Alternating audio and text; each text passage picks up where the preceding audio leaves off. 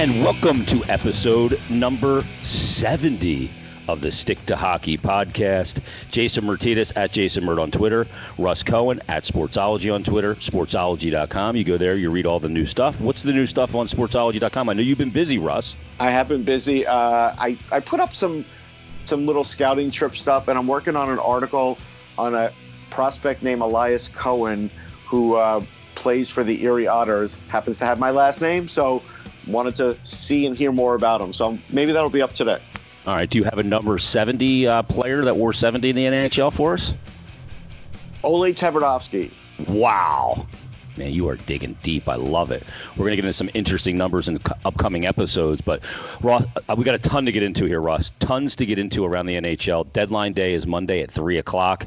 A lot of deals have already kind of happened. I want to kind of get your assessment on a bunch of these deals. Did these deals improve these teams' chances in the Stanley Cup playoffs? We've discussed so many times how I feel about deadline time, and I share the sentiment that Brian Burke, the former GM of many teams, has, that this is an inflated price for oftentimes not a lot of help that it can really provide you. But let's kind of get into some of these deals, and I want to get your thoughts on some of the guys that are still out there. Will they be dealt? Who are they likely to go to, and that kind of thing. We'll look at the standings in this episode. I want to get some thoughts from you on Hockey Week in America and what happened 40 years ago on Friday with the Miracle on Ice. And by the way, next week we'll talk to Jim Craig. How about that, that's Russ? Awesome. That's amazing. Yeah.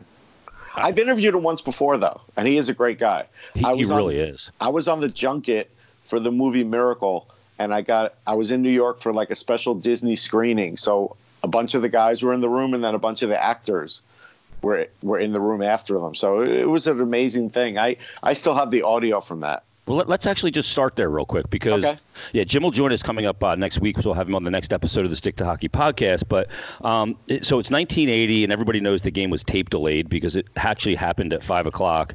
Right. Team USA tried to move the game to prime time, but the Russian team said, no, it's going to be 4 in the morning in Russia. We wanted it 1 in the morning in Russia, so it was ultimately tape delayed. But in 1980, Russ, you know this, we didn't have Twitter. Nobody knew the result. So you could hide that kind of thing. Yep. So that's one of the other levels of intrigue with it. But you remember it. I remember when it happened. I was 8 years old, so I didn't understand the true impact or political implications of it. But what it did for USA Hockey going forward is pretty incredible, and how it really kind of legitimized American players. And what it also did was it made enrollment in USA Hockey go through the roof. Yeah, I mean, I was 17, so I knew everything. I knew politically. I had a good idea of what the team was about. I had a good idea how the other teams were, how Tretiak was. So much so that I bet my brother on the U.S.-Russia game, $20. Wow. Which in today's currency would be about $62. And he took Russia. I took the U.S. He's 3 years older than me. So I think he felt like he was probably swindling me, like most older brothers do, and I got the last laugh on that. But I bet it based on the fact of really just being patriotic and hopeful. There was no way I bet it on the fact that I knew it was a lock, because I'd be a liar if I said that. I mean, even Al Michaels just said recently when he was doing the broadcast, he felt like they weren't going to win before the game started. Like, the odds were against them. Oh, big time, yeah. I mean, look, think about it. That Russian team was a professional team of men that played together for not a season, but decades, essentially, and trained together. If you've seen the Red Army movie, then you really get a sense for how these guys were trained, and really inhumanely, too. I mean, it's really crazy what they would go through. But they were when they were called the Russian machine, they were a machine. I still contend, though, that... And we've never, ever gotten a real explanation.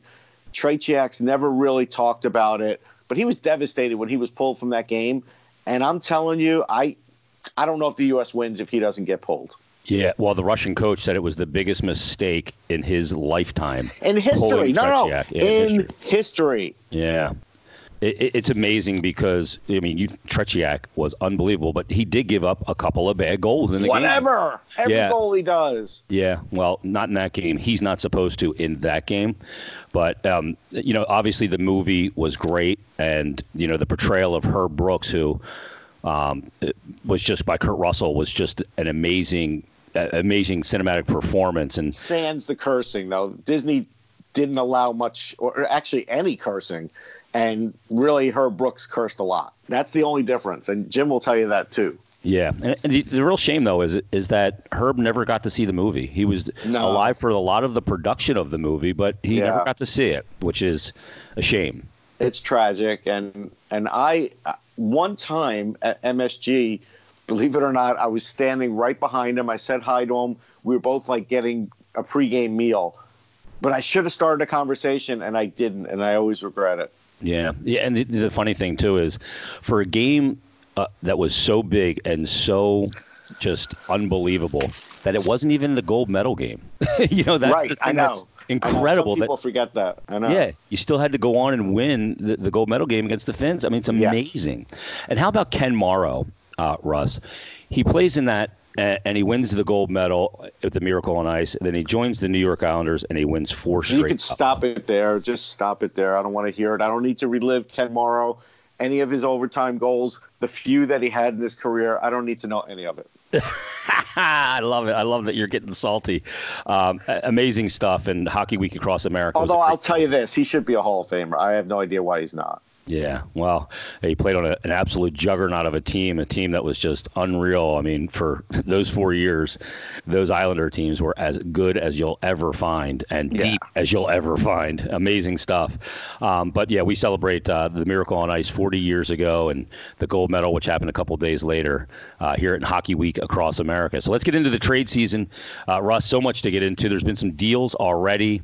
The Flyers traded J.F. Berube for future considerations. What can they expect to get out of future considerations, and what number will he wear? Who knows? They got Thomas McCollum, which he really can't play anymore. I mean, he is just like basic as basic can be. Forget that he was a first-round pick. Forget that he kept the entire media waiting when he was drafted last in the first round by the Detroit Red Wings and kept us waiting like a half hour. Like he forgot that we were there. All of a sudden, somebody's like, it was really funny. But Berube was gotten for at least one reason. When Shesterkin got called up, Hartford needed a goalie. Like, Hartford's a good team. So that's a good trade for them. Now, the interesting part of this is we will now have to wait and see what the requirements will be for a goalie, how many games you need to either play in an NHL season the year before expansion or in your career the year before expansion, because Berube's played like 34 NHL games, something like that. I looked it up. And if they say, hey, you got to play 40 in your career or 40 total or something to be in the expansion, then he's going to probably play 6 games for the Rangers so they could carry the 3 goalies and not lose the 2. Shesterkin's not exempt, but he is exempt, rather. But Georgiev, you don't want to lose him. Yeah, in an expansion draft. If they don't trade him, and all of a sudden you look at the Rangers. I don't think they're trading him. I don't think it's happening. Well, I mean, you look at the Rangers right now. They got 66 points. They're creeping back into the equation here in the Eastern Conference, behind Shesterkin. I mean, they're slightly creeping. I can't give them a ton of play yet, but Shesterkin is definitely giving them a lot of confidence. And we'll talk about that Julien Gauthier trade. He almost scored the other night. Like that trade, I don't know. I could give you an idea of what I think Carolina was thinking when we get to that. But anyhow, with this Berube trade, right now it fills a need, but it could fill a further need in the expansion year. Yeah, and it also filled a need for the Flyers to kind of get a guy out of the way so they could bring up Ustamenko, Correct. Who's been shredding the East Coast League with the Reading Royals. So he's up. He's got another good goalie in the pipeline for the Flyers. It's not just Carter Hart. No. And good goalies in your system are what they call great currency. Yeah, and Sandstrom's there too. I mean, we don't want to forget about him. Yeah, he struggled a bit, but yeah, you're right. But I mean, you don't know what's going to happen in a couple of years. Goalies go up and down. They do. Yep, no question about it. Real quick, let's while we're at the standings, real quick, and I brought up the Rangers. Are you ready to call me Jason Nostradamus Martinez?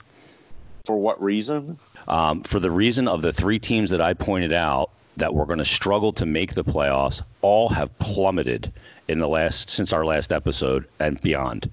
The Columbus Blue Jackets have lost 7 straight.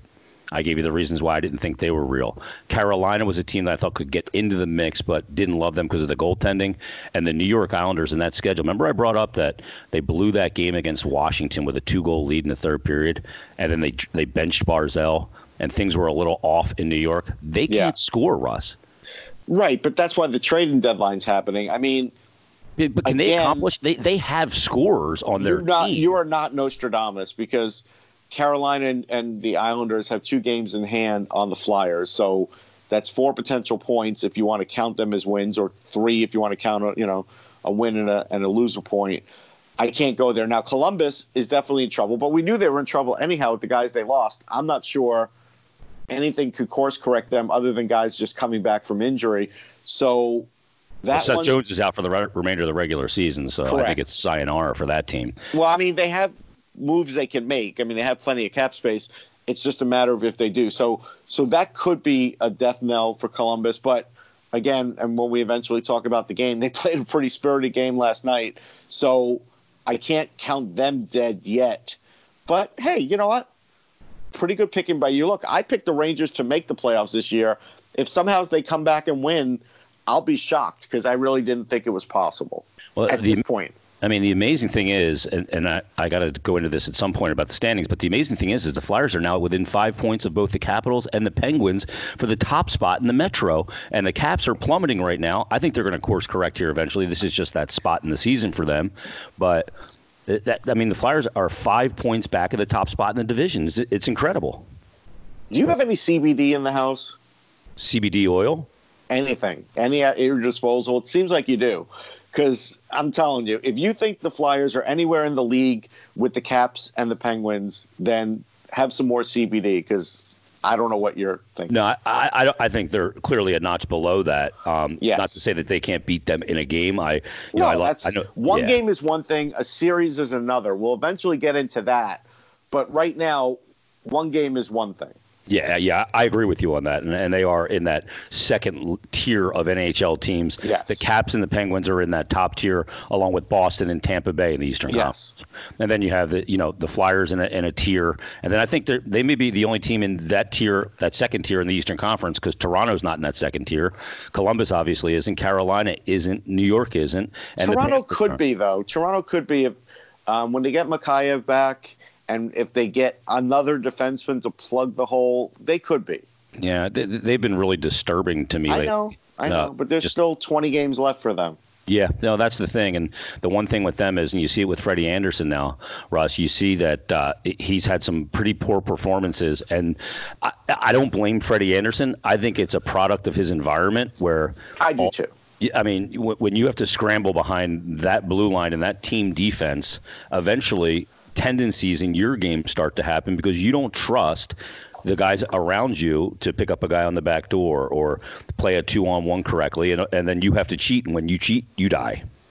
Yeah, I feel bad because their defense stinks. Now, I think they helped their defense a little bit 5-on-5 by getting Malgin. I do, because I think he doesn't make mistakes, and he's a better takeaway guy compared to giveaway. So that improves their team defense, which has to improve. I mean, that's one of those things that, you forget. We all look at the blue line for improvement, but they have a lot of forwards that just don't play defense, right?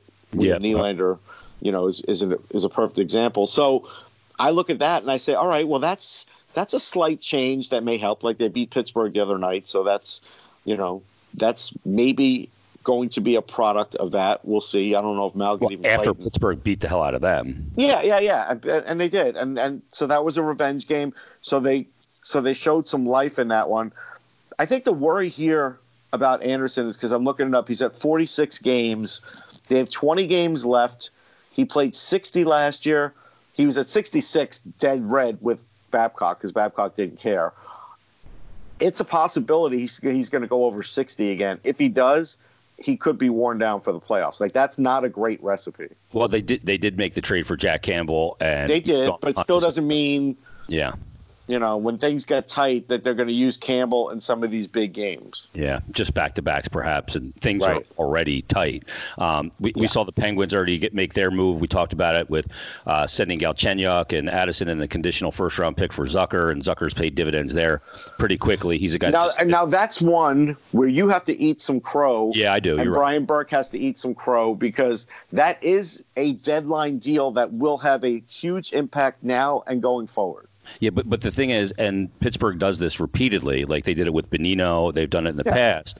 But the problem is with that theory is they still have Sidney Crosby, Evgeny Malkin, and Chris Letang, and so it's more supplemental for them. But even though Zucker is a big pickup for them both now and he's not a rental, he's got term. No, I know, but aren't deadline deals always supplemental? Like just about all of them are. Yeah, that's more of a hockey trade for me. When you're getting rid of two players, Galchenyuk and Addison, and picking up a Zucker, that's a hockey trade. That's not just a deadline deal to me.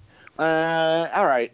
I mean, if you want to parse it to feel better, that's fine. I'm with you. I'm in a parsing mood. One of the teams that's been a bit active has been the Devils, and they send Andy Green to the Islanders, and they send Blake Coleman to the Lightning. What do you think of these two deals? Well, the interesting thing about the Green deal is we kept hearing that Andy Green wanted to stay in New Jersey, and I think he really did. I think the Islanders may have been the only team he would go to based on his previous experience and relationship with Lou. Yeah. So this is a good trade for the Islanders because it's a 20-minute defenseman. Yeah. Even if he doesn't play the same way he used to, he'll get you occasional points. They're only 5-on-5 points, so they're valuable. It's going to be occasional, but he's a 20-minute guy, and he's reliable. So in that regard, that's good because when they lost Pelech, they had to do something. On the Devils side, yeah, I think this was a decent deal for them. I do. Yeah, and they're stripping it down. And could the Devils possibly win the lottery again and get? Yeah, of course they can. Lafreniere? So they would have Hischier, Hughes, and Alex Lafreniere.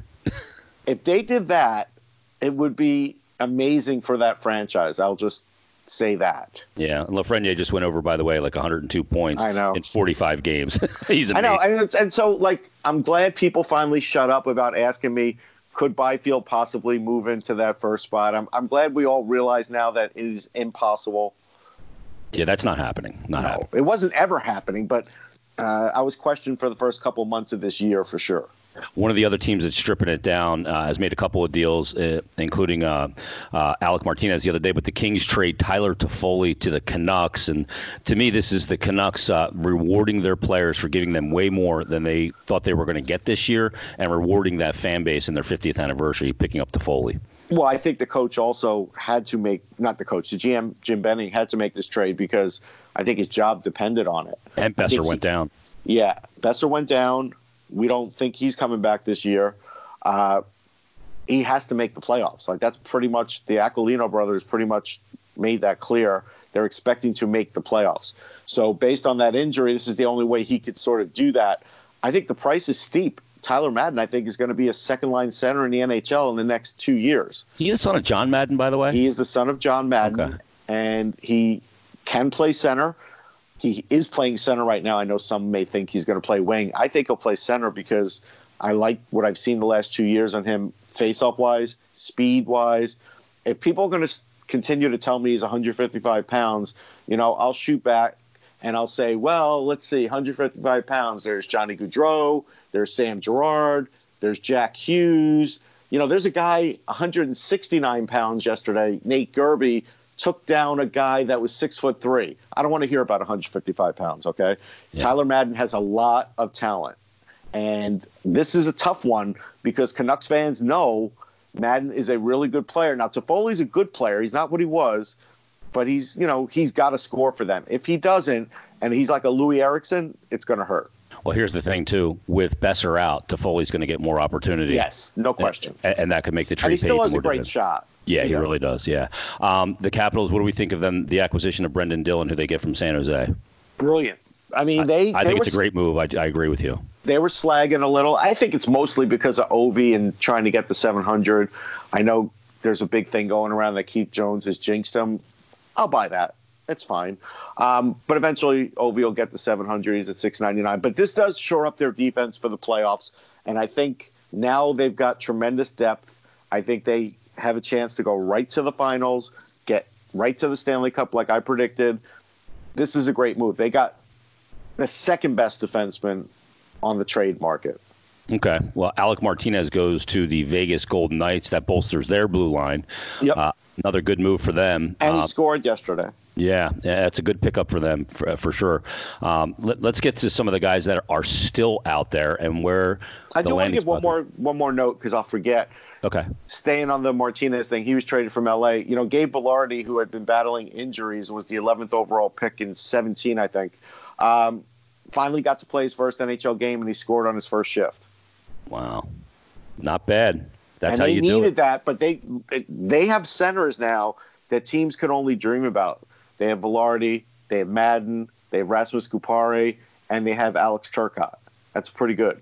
That's a good first NHL game. Still not as good as Al Hill and his 5 points back in 1977. And he scored on a 40-foot slap shot 36 seconds into the game. Yeah, actually, you know, it's funny. Vilardi's was a wrist shot, but it was pretty far away, too. I dare say it was probably 35 feet.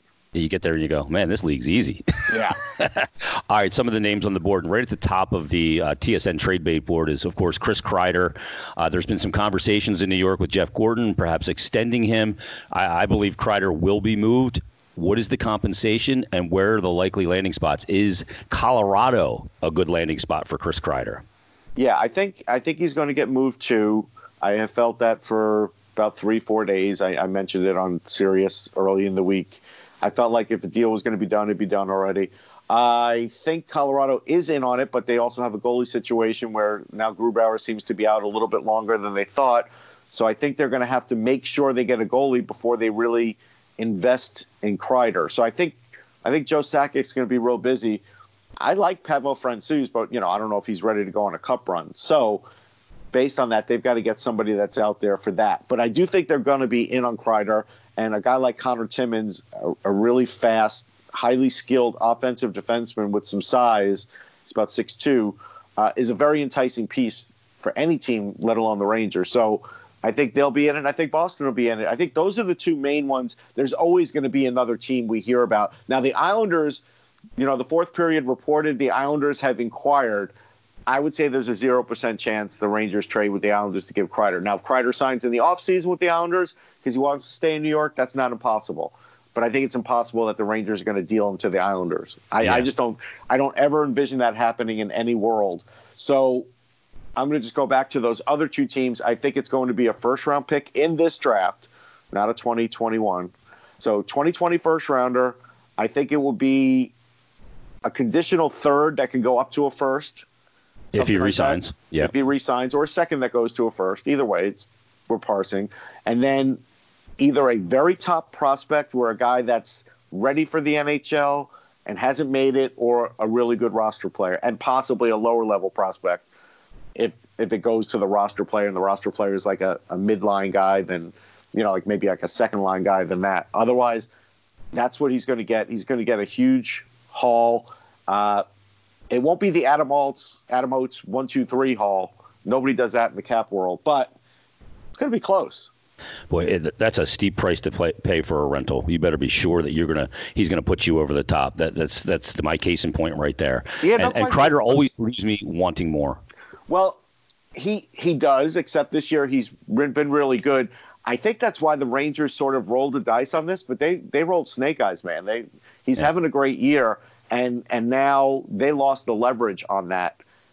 I would still want him on any team, even if it's for the playoffs, because, again, my hope is we win it all and then he comes back. Yeah. Because he wants – and if it's Boston, he's probably coming back anyhow. If it's Colorado, then you have to probably win it all to have him come back. But, you're talking about a second-line impact guy that even if he's not scoring everything right away – is still physical and fast. Like there's always going to be things he could do for you on the ice. So that's why he's the number one guy out there. Yeah, he's a bit of a unicorn at that size and that speed and with those hands, no question. Quick landing spot for these three players: Sami Vatanen from the Devils, J.G. Pageau, and Ilya Kovalchuk. Well, initially Pageau to the Penguins made sense, but clearly that's not in the cards now. Pageau's an interesting one, I have to think that maybe I don't know. I don't. I'm just trying to think what would be a natural landing spot. I don't think the Flyers have the or want to give up the kind of assets it would take for a Pajot. Mm-hmm. So I'll say that. I think Vancouver getting Toffoli probably takes them out of it.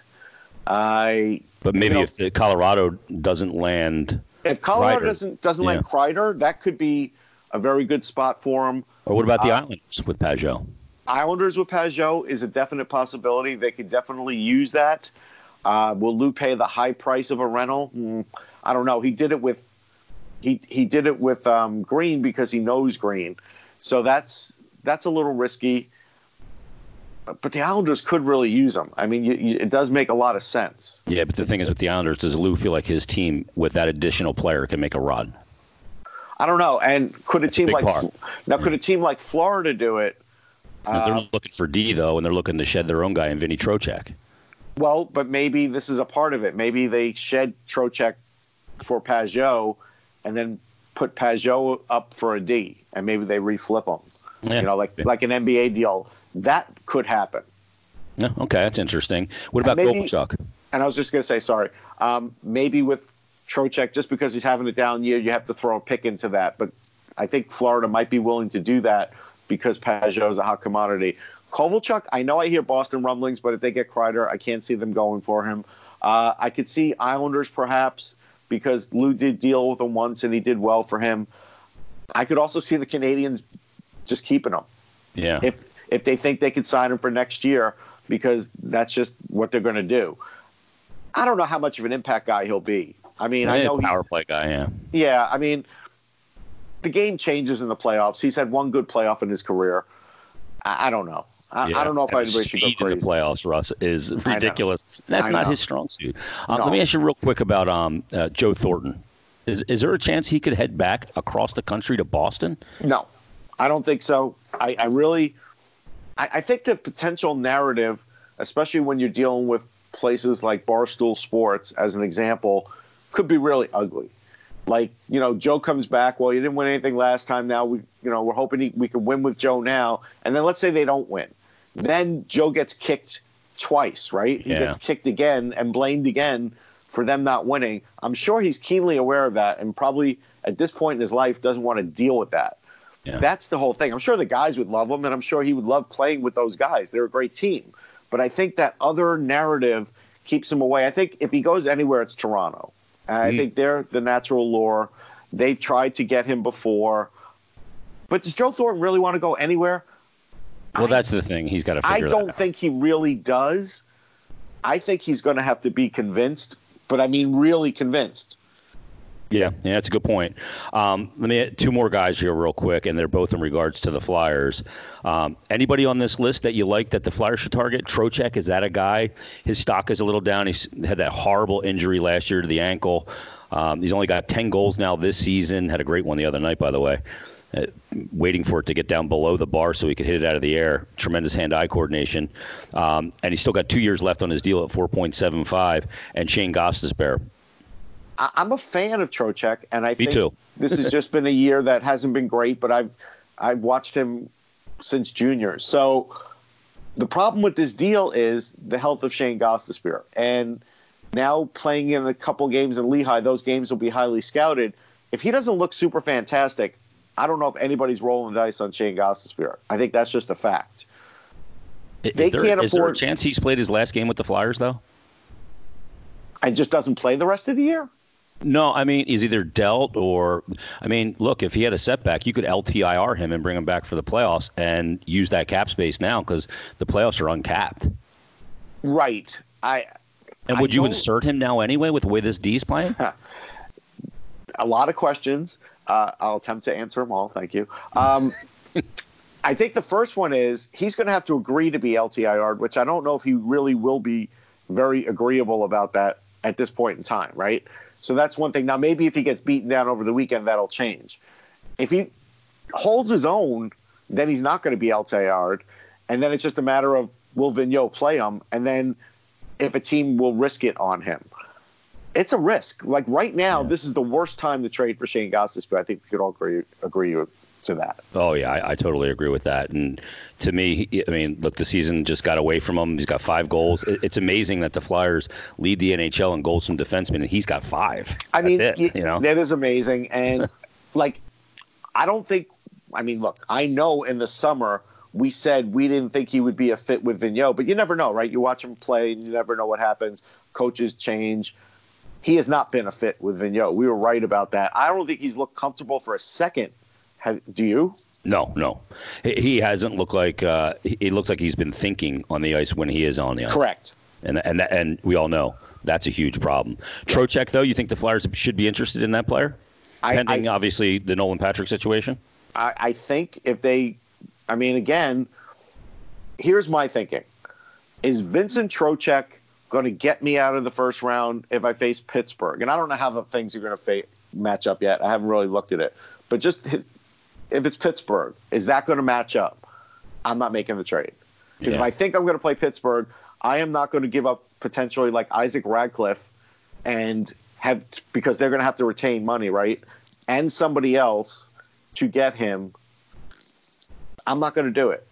I'm not going to do it because it's going to be just too much of a drain on me down the road. Now, if I feel like a franchise that he can get me over the hump, well, then I might give them Welinski and Radcliffe, or even Hogg and Radcliffe, and then Welinski might have to get called up. Or Friedman, Friedman has looked good at times. Maybe he is starting to settle in. They might have to roll the dice on that. That is a big question, though. And so if it's me, I don't make the deal because the assets are too high for the potential reward.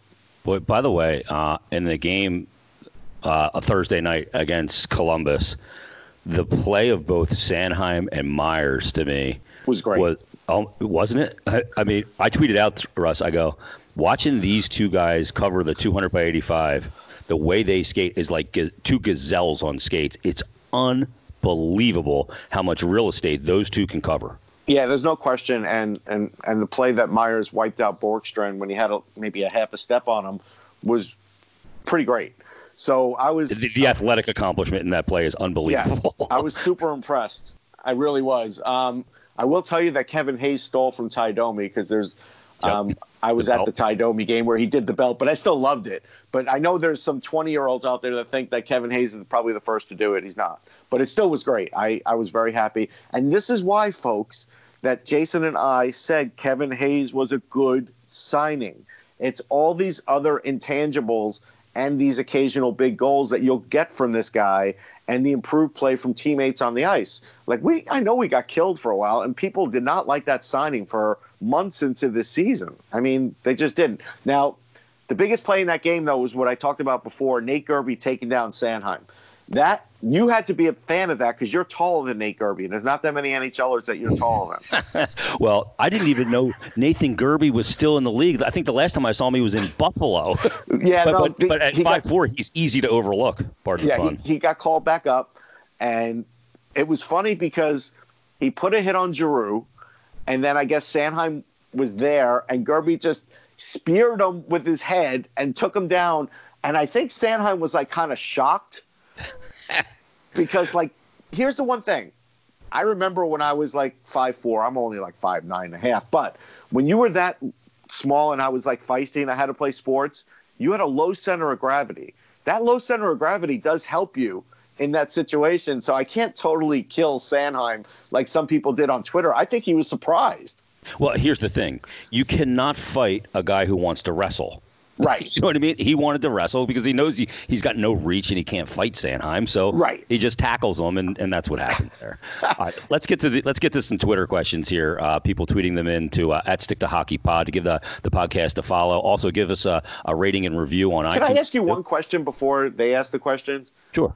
My question to you, Jason, is, and this is looking down the line. So pretty reliably, Brian Elliott has been the road goalie. Done very well. Carter Hart's played a little bit on the road, mostly mixed results, some good results. When playoff time comes, who's playing on the road? Carter Hart. Okay. Yep. That was there's one of the risk. There's a risk in that now, though. You realize that. Well, they've incurred their own risk, and I would have started Carter Hart in that game last night because I would have wanted to give the impression that I was avoiding the road for him. See? You know? Yep.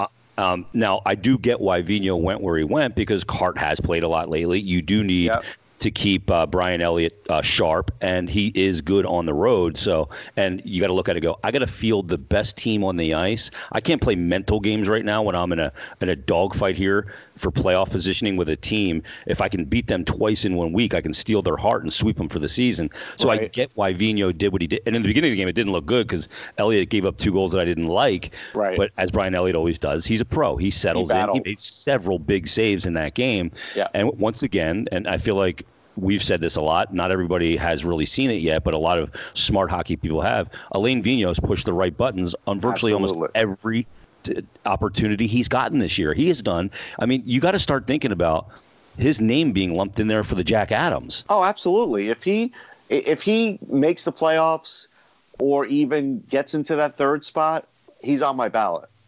He has to be. He's done a tremendous job, Russ. He really has, and you can't say that too without giving a tip of the hat to the general manager as well. You look at the acquisition of Kevin Hayes. You look at some of the moves that he made, bringing Brian Elliott back, right? You look at some of the other moves that he made and bringing in Niskanen and Braun, how they've helped this team. They're giving up a half a goal less per game than they did last year. Yep. I will give the short-term tip of the cap. I might not give the long-term tip of the cap. Well, yeah, that's to be determined for sure. All right, let's get to some questions. High and Wide Radio tweets in and says, do the Flyers have a legitimate shot at the first spot in the Metro and potentially a path to the Stanley Cup Finals? That's Jim, Angry Jim. But I don't think they have a shot to get to the top spot. I think they got a lot of still a lot of tough runway on this schedule. And look, as far as a path to the Stanley Cup Finals, who knows? Yeah, the path is always going to be murky. I will say it like this. Back in the day when I wasn't doing this job and I would just be rooting as a Ranger fan, I would be rooting for the easiest path. So that meant like Pittsburgh has to somehow get eliminated, and that still holds, right? And so you have to look for a path.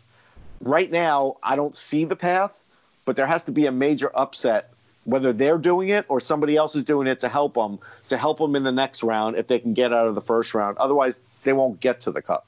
Well, here's the thing. The path, every year there's an upset. Last year it was Tampa Bay in the first round getting swept. Right. The path changed a lot when that happened. In 2010 when the Flyers went, Jaro Halak was making 60 saves a game for the Montreal Canadiens as an 8 seed over the Washington Capitals, and the path changed. Right. So it always changes in the NHL. Who knows what it's going to be when that time comes. Right. Colin tweets in and says, the Flyers are one of the youngest teams in the NHL at an average age of 26.05. Based on all right, so stop it right there. Before we even go any further, that is great that the guy actually knows the average age, because that's probably older than what most people think. Because everybody keeps saying, well, it's a young man's league. Well, is it if the average age is 26? Just a food for thought. Yeah, but to that point, he says the Flyers, one of the youngest teams. I think they're the 6th youngest, and trending obviously in the right direction. He says, in your opinion, does this team have enough talent to win a cup within 5 years without a bona fide star like McKinnon or McDavid? Yeah, I don't think you need a McKinnon or McDavid. I think Frost could be, somewhere like 4 or 5 notches below that, and I think Farabee, if he continues to improve, I think this year has been a little up and down. I know people like his all-around play, and that's great. He's always got good all-around play, but at some point he's got to put more points on the board, and maybe that'll come next year. I think, what they have might be enough. So I think the comp is the Kings. I mean, they had Kopitar. You have Kopitar. You have Couturier. He's Kopitar. Right. Yes. He may be even better than Kopitar was in his prime at some point. Couturier, the way he's playing the game these days. He's close. Very close. Yeah, I mean, there's a conversation there.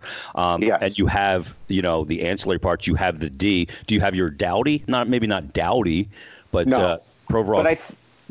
But I think Provorov, all right, so if we're going to be completely realistic, while the Flyers are playing really well, they're playing really well with Provorov not playing good on defense for like the last 3 games. Yeah, he's had a lot of turnovers and has struggled a bit in wall battles, and giving the puck over in his own zone. And I wonder, and now I know he did get a goal, right? But I kind of wonder, has he hit a little bit of a wall, or does he have an injury? That's what makes me wonder about Provorov. But I think this day and age, I don't think you have to have a Drew Doughty. I think you just have to have a solid decor that can move the puck. They've got a little size on there too. So if you can have size and speed and move the puck, I think they're fine. So I do think they're in there. I do. I think there is a realistic chance of that happening. Yes. Yeah, I totally agree. Justin Decker tweets in and says, if you had to give the Flyers a report card at the 3-quarter mark of the season, what letter grade would you give them? And what would you say have been their biggest improvements this year? Well, I give them a B+ right now. I think their biggest improvements have been PK for sure. PK definitely puck moving on the defense core. Definitely the defense scoring has helped them, like in the old Laviolette years. That used to be a big thing. And bottom 6 contribution. And bottom 6, they're getting something out of, where last year they didn't get anything out of. So, yeah, I think all those things. And goaltending, obviously. I mean, goaltending's better than last year because, they've only had 3, right? I think they used only one other. Yeah, Lyon was the only other third goal. Right. Yeah. So that's good, and it's been good. It hasn't been what probably fans expected because it's hard for a guy like Carter Hart to do that in his second full professional year. But I think it's been above NHL average, but I don't think it's been super good. But everything else has been, and the coach has been. So B+. Fry tweets in, he says, is there a line combination on this team that you could see doing massive damage in the playoffs? To me, there's 2 that are built for the playoffs. It's that Couturier, Giroux, Voracek line. And by the way, Jake Voracek is having a tremendous season. I think we should, after he was starting to play some defense last month. Yep. He's plus 14. Yeah. Yeah. I mean, Russ, the thing is, too, is after being a little bit in AV's doghouse while learning his new system, he's learned it now, and he is playing incredibly well. Yeah, I saw him make a really good defensive stop in that game late yesterday, which was unlike Jake of last year. So I think Vigneault has had a really good effect on him. I think any line with Sean Couturier could have provide massive damage in the playoffs. Right now, he is the best Flyer. Like, he's the best player on the Flyers. I don't think it's close. He controls the game. Yes. The other line, too, for me is the Kevin Hayes line. It just has so much potential as well. It does. His ability in the playoffs, I think he's built to be a playoff player. He's got the perfect amount of sandpaper to him, and I think that's another one that's going to be really interesting one to watch throughout the playoffs. And Travis Konechny is obviously having a career year right now as well. Yes. Yeah. Chris tweets in and says, do you think Ghost needs a change of scenery? Some guys handle Philly, some guys cannot. Which category do you think he falls into? Kid has talent and definitely cares. A change of scenery is an interesting, term. And I don't know that I disagree with it. It might be just like, hey, you just need a fresh start. I don't know if change of scenery is the right word or fresh start. No, I think it's fresh start because change of scenery to me denotes that he's having trouble with Philly. He doesn't have trouble with Philly. He's just having trouble with this coach. That's where fresh start, I think. Yeah, but it's been a couple of coaches now. No, but he hasn't had trouble with Philly, right? He hasn't. It's not like Scott Rowland where he's had trouble in the market dealing with the fans or dealing with the pressure. I don't think it's any of that. No, I do agree with you. Absolutely. I had gotten this tweet from a guy, and he was basically saying, I put out a tweet, the Flyers beat the Panthers twice last week. It's really difficult to beat a team twice in a week. They beat the Blue Jackets twice this week. Mm-hmm. And when you're beating teams twice in a week that are both fighting for the playoffs, it's very impressive. It absolutely is. Yep. And this guy, Sean, on Twitter had said, yet they still have a hard time with the bottom feeders. Winners beat everyone. Now, I've gone through and dispelled this myth because the Boston Bruins have a 1-2 record against Detroit, and Detroit doesn't just stink; they suck. Yeah. Right? They've also lost to the New Jersey Devils. They have about 4 bottom feeder losses, and they're the best team in the league. The Blues have bottom feeder losses. The Caps lost to the Devils a few weeks ago. They have 4 bottom feeder losses. Is there a way is there something we can say to make some of these fans understand that you're going to have bad losses to bad teams in an 82-game season, and this isn't the same old Flyers of the past 7 or 8 years? I mean, you just said it. I'm not even going to waste my time. Well, I did it perfectly. You did. I will say this. The only thing I'll add is be more worried about just slow starts on the road based on the defense sort of like exhaling early. Like, that's what I saw yesterday, too. It wasn't all on Elliott. There were guys that just weren't up to like the challenge early in that first period, and that they have to be. They have to be every game, and still On the road, once in a while, they're not. But other than that, no. I mean, this is all baloney with the bottom feeder stuff. Yeah, no question about it. And look, you knew last night, too, that you were going to get Columbus's best 10 minutes Absolutely. that they had in them. And John Tortorella was going to have them ready to go. And they were ready to go. Yep. That's no just question. the way it is. Yep, absolutely. All right, that's going to put a lid on episode number 70 of the Stick to Hockey podcast. Once again, everybody, subscribe, leave us a rating and review. Russ loves reading them. It makes him feel better, frankly. Yeah, all warm and fuzzy. Yeah, Mr. Warm and Fuzzy. All right, everybody, we'll be back for 71. And again, we'll have Olympic hero Jim Craig on the next episode of the Stick to Hockey podcast. In the meantime, enjoy your hockey.